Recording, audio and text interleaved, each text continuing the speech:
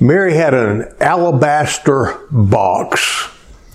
You know, we have sung about alabaster for years. Thine alabaster cities, you know, we sing about alabaster. But alabaster, if you don't know what it is, it's a soft stone that is easily carved. And apparently this was a delicately carved box or a vial. We hear different ones mentioned in different ones of the Gospels, but it's filled with a costly perfume. And these vials or these boxes would be sealed shut to keep from wasting the precious contents. I was looking this last week, and I'm going to get the name wrong, but you know what the most expensive perfume is now? It's something called like Shemukh, S-H-U-M-U-K-H. And I think the last time I saw it was $1.29 million for an ounce.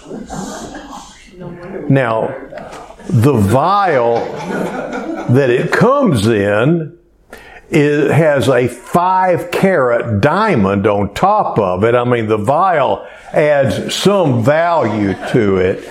But then there's another that costs $215,000 an ounce. And let's see, Chanel number 5 comes in somewhere up in there, but not near the Shemukh price. But this, back in those days, this 300 denarii was the same amount as a common laborer's wage for an entire year. So it would be like $30,000 to $35,000 is how much this small vial of perfume would have cost. It was not something to be wasted. It was precious. And here we see in the gospel accounts that Jesus is having a feast with his friends. In some of the accounts we see that both Mary and Martha and Lazarus are there at the table. Actually, Lazarus is there at the table that he has just raised from the dead a few days before. Martha is serving. Can you imagine that? Martha is taking care of things and making sure that things are served right. And she's doing it not in some sort of miffed way like she was last time that we saw Mary and Martha at a meal together, where Martha had chided Jesus for not getting on to Mary for not helping with all the arrangements and all. Martha's learned her lesson. But this is just, I think a lot of times Martha gets a bad rap, because Martha learned that we don't all have to do the same thing. And Mary had chosen something even more important. But here, everything's harmonious between Martha and Mary winds up once more for the third time at the feet of Jesus. When Lazarus died, she ran out and she fell at his feet. And then there was another time when she was, before that, when he was visiting their home. And that's whenever Martha was hustling and bustling and getting her nose bent out of joint and scolding Jesus. Can you imagine that? Because he wasn't making Martha do the right thing. Mary do the right thing. But Mary was at the feet of Jesus. And whenever she was at the feet of Jesus at that time, Jesus defended her. And this time, whenever she just extravagantly worships the Lord, He defends her. She's done a good thing. I want us to look at what happened that day. Mary shared with Jesus in a spectacular way the most precious thing she had. We don't know why she was saving this.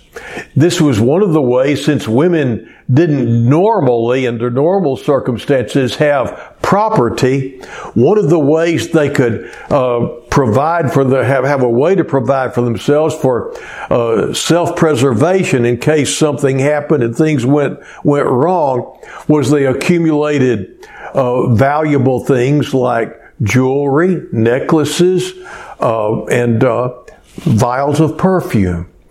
Another thing is that sometimes whenever a man proposed to a woman, if she accepted, she would break a vial, she would kneel and break a vial of costly perfume and anoint her fiancé's feet as a declaration, I give my all to you, which is just a beautiful thing.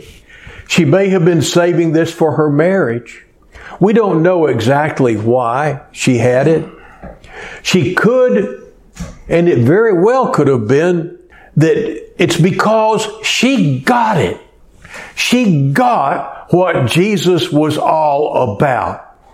And she did. She and Martha both did. Martha confessed him as the one who was the Son of God, the Christ, the living Son of God. Martha confessed that the same as Peter did at one point, shortly before he got on to Jesus for wanting to go to Jerusalem and die. Even after he made that confession, he still didn't get the whole picture. He still had his own aspirations and hopes for Jesus that didn't line up with God's plan for Jesus. But Mary and Martha both got it. Mary heard him say that he was going to Jerusalem to die. He was there at her house on the week that he had come to die. You anoint the dead with precious perfume. And it could be she knew from what Jesus had described about how they were going to take him. She'd heard all this and she believed it. She believed the whole thing. And she owed him everything. Her brother was dead. He brought him back to life. And now here is the precious Lamb of God that John the Baptist, as things began, had pronounced, behold the Lamb of God who takes away the sins of the world. The Lamb of God had come to Passover to be a sacrifice. She probably had bought this to anoint her beloved after he died. But then it could be that evening she realized, wait a minute, this is the Paschal Lamb of God. The lambs that were brought to be offered as a sacrifice 6 days before, when they were brought to Jerusalem, their feet were anointed with oil. And then they were examined for 5 more days. And then on the 5th day, after they were inspected and seen to be without spot or blemish, a perfect sacrifice, then their head was anointed with oil as a seal. Yes, this is an acceptable sacrifice. Maybe all of a sudden it just went over her. The Lamb of God should be anointed. Nobody's going to anoint the most wonderful and perfect sacrifice in the whole world. And so she remembers her vial that she was saving, the most precious thing that she had, either to anoint him with for his death, or to pour out on her husband's feet, or to save for her future, to have some sort of a protection in the future. whatever it was all tied up in that, and it was his. And so she anointed his feet, and she wiped her hair with his feet.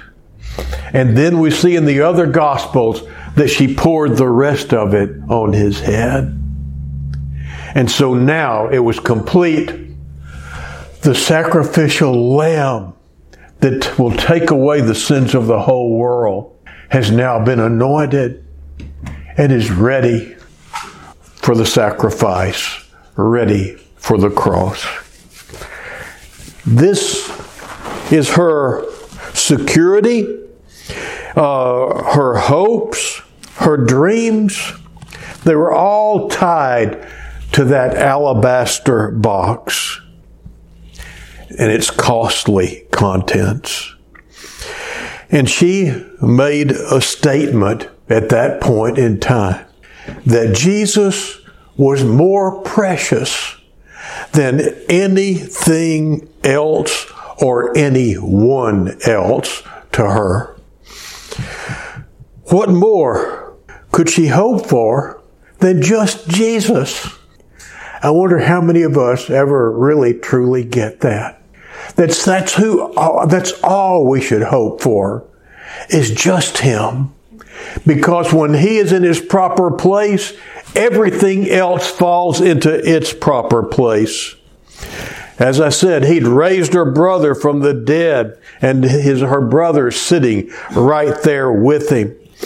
He had been an encourager to her. He had been a defender of her. 2 times in the past, he's defended her and getting ready to do it again. She got it all the way up and down. And while his disciples that have been following him around, those that he's chosen to become apostles, they're still jockeying for position in the administration that they think Jesus is going to be having to set up after he successfully leads the rebellion that he's getting ready to start any minute now, right? They don't understand what Jesus is saying when he tells them that he has come to Jerusalem at this time to die and then rise again on the 3rd day. Now, one of them got it. Judas got it. And the thing is, I'm thinking that Judas got it in a way that I think he got it after Jesus rebuked him. I think he finally saw the handwriting on the wall. Whenever Judas rebukes her, and he's the one that brings it up. This could have been sold to help the poor. And is getting on to her. You see Jesus' value to Judas, don't you? Jesus is just a side issue. It's about a cause or a position. Either Jesus is a way to get to a position that he wants to hold, or he's a part of a cause that Judas is wanting to uphold, or both. But in the middle of all of it, he is exploiting the poor to line his own pockets. We're told he is a thief and that he's exploiting the poor. He's making this big noise about the poor for his own benefit. That's pretty modern, isn't it? How many politicians do that? I mean, how many? The poor, living in $3 million houses, and I don't want to get off on that. I'm sorry, but this is not a new thing. Judas was right in there with them, and some of them were right in there with him. I'll just go ahead and say it. But the thing is, Judas got it. Judas understood now that Jesus wasn't going to be leading a rebellion. Jesus wasn't going to be instigating a new kingdom. He wasn't going to have the chance to be in a high-ranking office in a new government. Mary gave all she had to Jesus. Judas decided to just get what he could out of Jesus. Do you see the difference? And so many people, even attending church, is for what they can get from Jesus and out of Jesus instead of what they can give Him. Big difference, big difference. Mary got it, Judas got it, and all of a sudden he decides he needs to take his own track and just leave old Jesus behind. And so he goes to the priests. Mary understood. She had heard John the Baptist, and she understood that he was the Lamb of God that takes away the sin of the world. The Lamb, Jesus, is about to be sacrificed at the same time that the other lambs that were forerunners and precursors pointing the way to Jesus, they were going to be sacrificed at the same time Jesus was hanging on the cross. Passover lambs, as I mentioned, had their feet anointed first, and then their heads were anointed to certify them as an acceptable sacrifice. The Lamb of God was going to the cross, and she understood He was doing this for her. He was going to pay the price for her sins. He was about to die for her so that she could live. She understood what He said when we read John 3:16. He was giving His all for her. And the least that she could do for her Lord was to give her all to Him. Her all was that alabaster box filled with costly perfume. And she gave it. The Lamb of God shouldn't go to the sacrifice without being anointed. Now, His body and His blood, in a way, were Jesus' alabaster box, weren't they? Because His body and blood were going to let something forth. As Mary's alabaster box was broken, it says that a beautiful fragrance filled the room. And Jesus was blessed with the anointing. He was blessed with that fragrance, which was a rare fragrance that not many people ever got to smell. But everyone in there also were blessed by that. We also see in another account, as I said, Mary wiped His feet with her hair. And so you know what? When she walked away from worshiping Him by saying, Lord, You are worthy. That's what worship means, isn't it? Worthship. You are worthy of all of me. When she walked away from that moment with His fragrance in her hair, she smelled a little like Jesus. And all of us, when we truly start living lives of worship, there's a fragrance about us. There's a difference about us because we have been worshiping and we live a life of worship for Him. This is worship. She said with everything she had, you are worth it. When you truly worship Jesus, people will know just from being around you because you will be different. There'll be something of Jesus with you. And just as that perfume filled the air of that house when the body of Jesus was broken and His blood was poured out, forgiveness filled the world indiscriminately. He died for the sins of the world, not just the elect. He died for us all, whether we receive it or not. But it's not ours until we receive it. But His forgiveness filled the world. So, What's your alabaster box? We know what Jesus' alabaster box was. His body and His blood. His very life. The essence of His life. That was His alabaster box. Broken for you. Which He pretty well lined out that Last Supper. This is my body. Broken for you. This is my blood. Shed for you and for many for the forgiveness of sins. Mary, what was her alabaster box really? Her all. Her very being. So, what is your alabaster box? It's your all at the moment, because our alabaster box we have the opportunity to break nearly every day. Sometimes we have the opportunity to break it in big ways.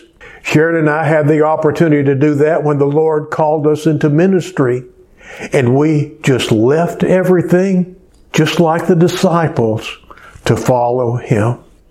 And He's kept His promises to us. But then there have been those unique moments, one after another. Sometimes my alabaster box moment comes in connection with my children. Sometimes it's connection with my wife. Sometimes it's in connection with just something that the Lord has for me to do. We have the opportunity over and over again to pour ourselves out to Him in different ways. We have the opportunity to bless Him. And the thing is, you're always going to have enough when you give Him your all, because you cannot outgive God. Some people are still trying to serve the Lord in a fearful manner instead of in wild abandon like Mary did. But you know what? She got a whole lot more. She gets mentioned over and over again. Oh, in church all the time. And she got eternal life.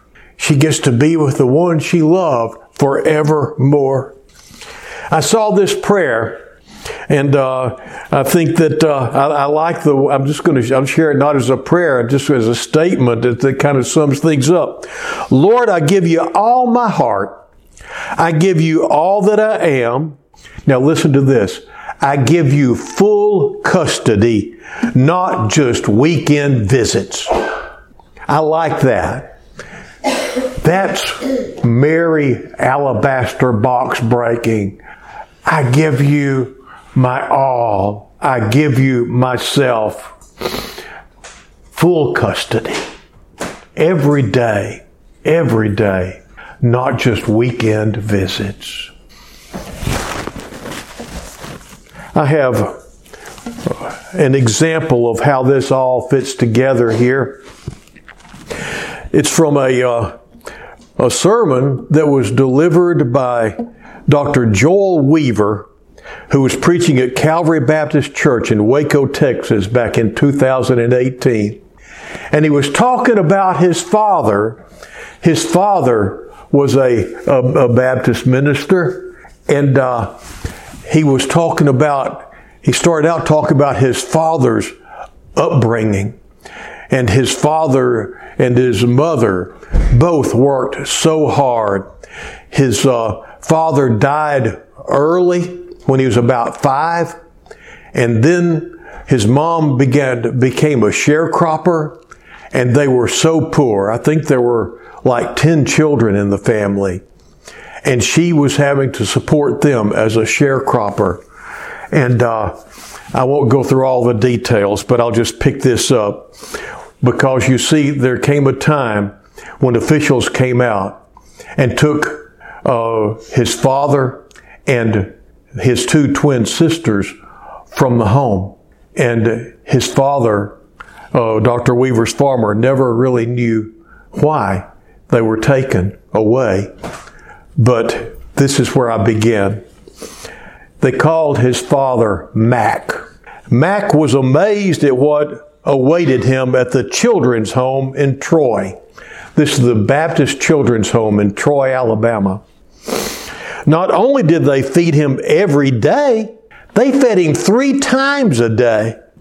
He had a bed to sleep in, and they even bought him clothes. Before the children's home, his wardrobe consisted of 1 pair of overalls. You washed them once a week, and there was nothing else to wear while they were being washed and dried, and I mean nothing else. Mac did not know what underwear was actually a thing, and he never had a pair of shoes that were actually bought for him.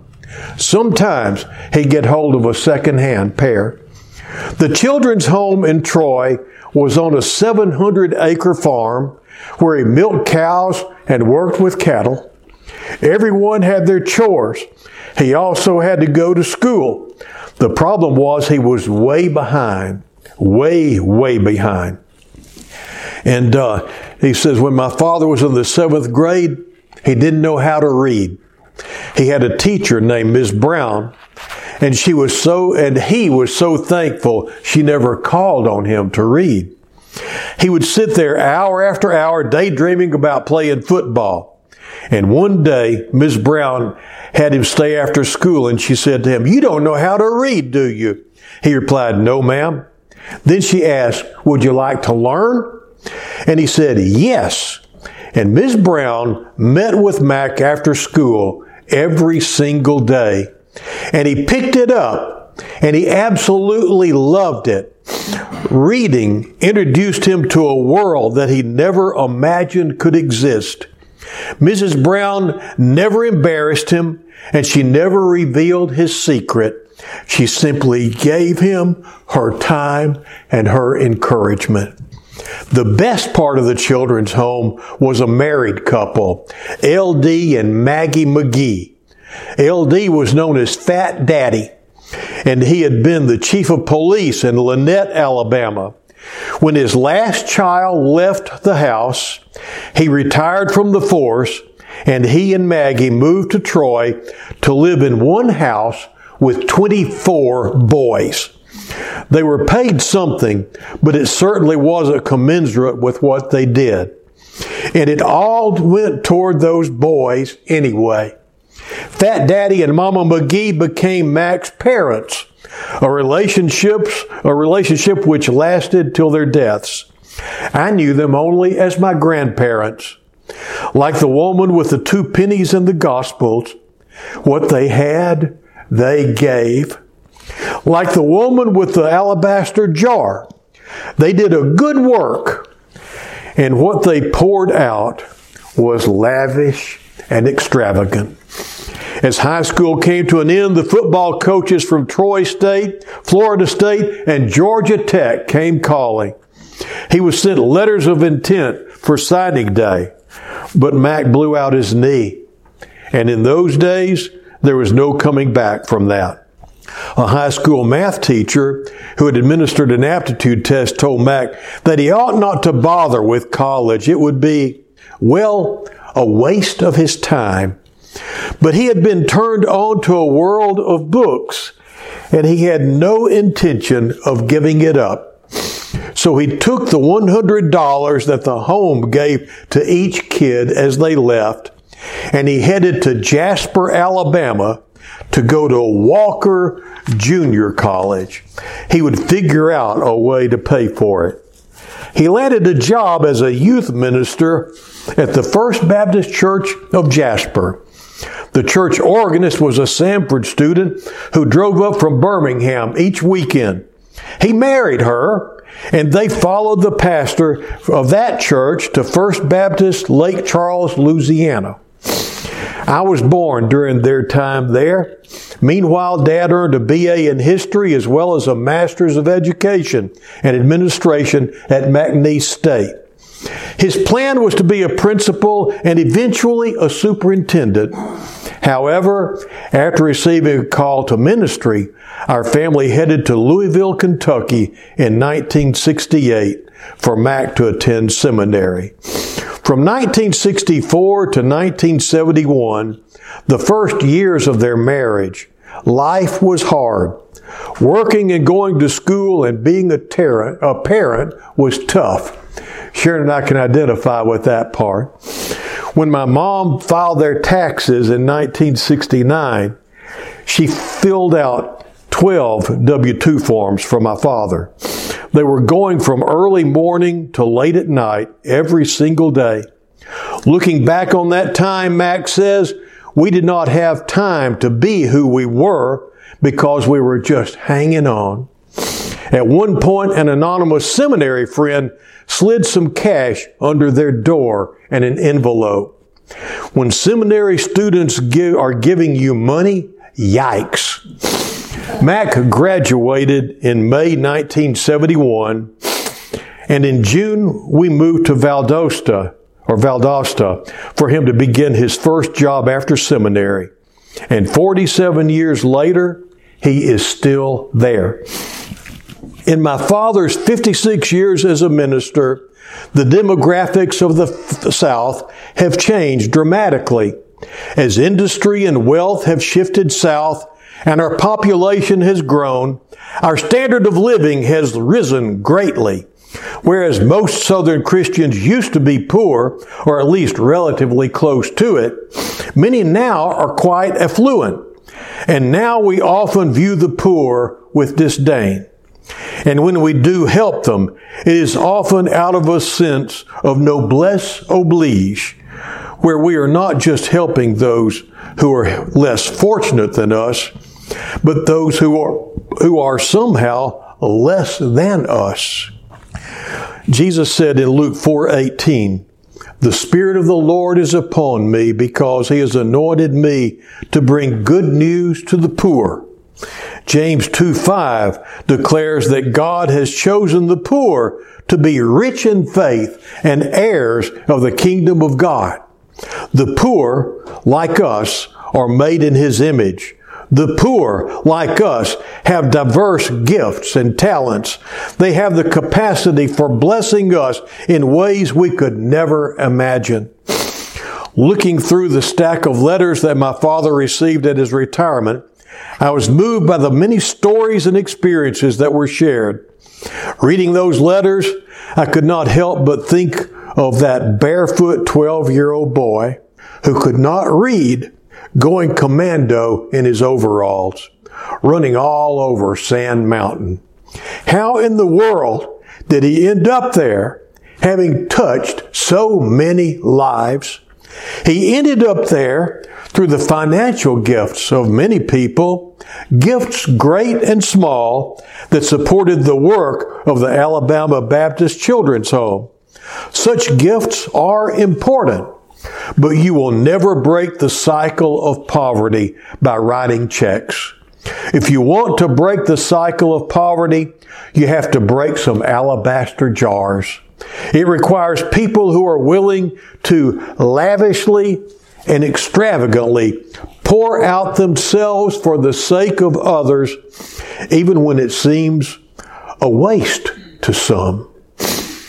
It takes people like Mrs. Brown, someone not willing to write off a 12-year-old kid who can't read as just dumb and lazy. It takes people like Fat Daddy and Maggie McGee, who are willing to give up the American dream of a nice house in the suburbs or a house on the lake and trade their empty nest for a nest full of 24 boys. Many people showed up for Mac, providing him with stable, healthy relationships. Jesus said, "The poor you will have with you always, and you can show kindness to them whenever you want, anytime you want. Really, anytime. The poor you will always have with you." Sometimes one of them might even be your pastor. There was a time when that would have been me and Sharon. Not now, though. We're cool. It's good. In our current preaching series, we're focusing on abundance. I could certainly talk about the abundance my family has experienced now for 3 generations as a result of the love shown to my father by people like Maggie McGee. Instead, I will close with an image of the abundance God poured out on her. In my Greek readings class on Matthew, we were reading chapter 19 on Wednesday. It tells of the rich young man who goes away grieving because he had many possessions. And Peter asks, "We have left everything and followed you. What are we going to get?" And Jesus tells them that they, like the Son of Man, will sit on thrones and judge the tribes of Israel.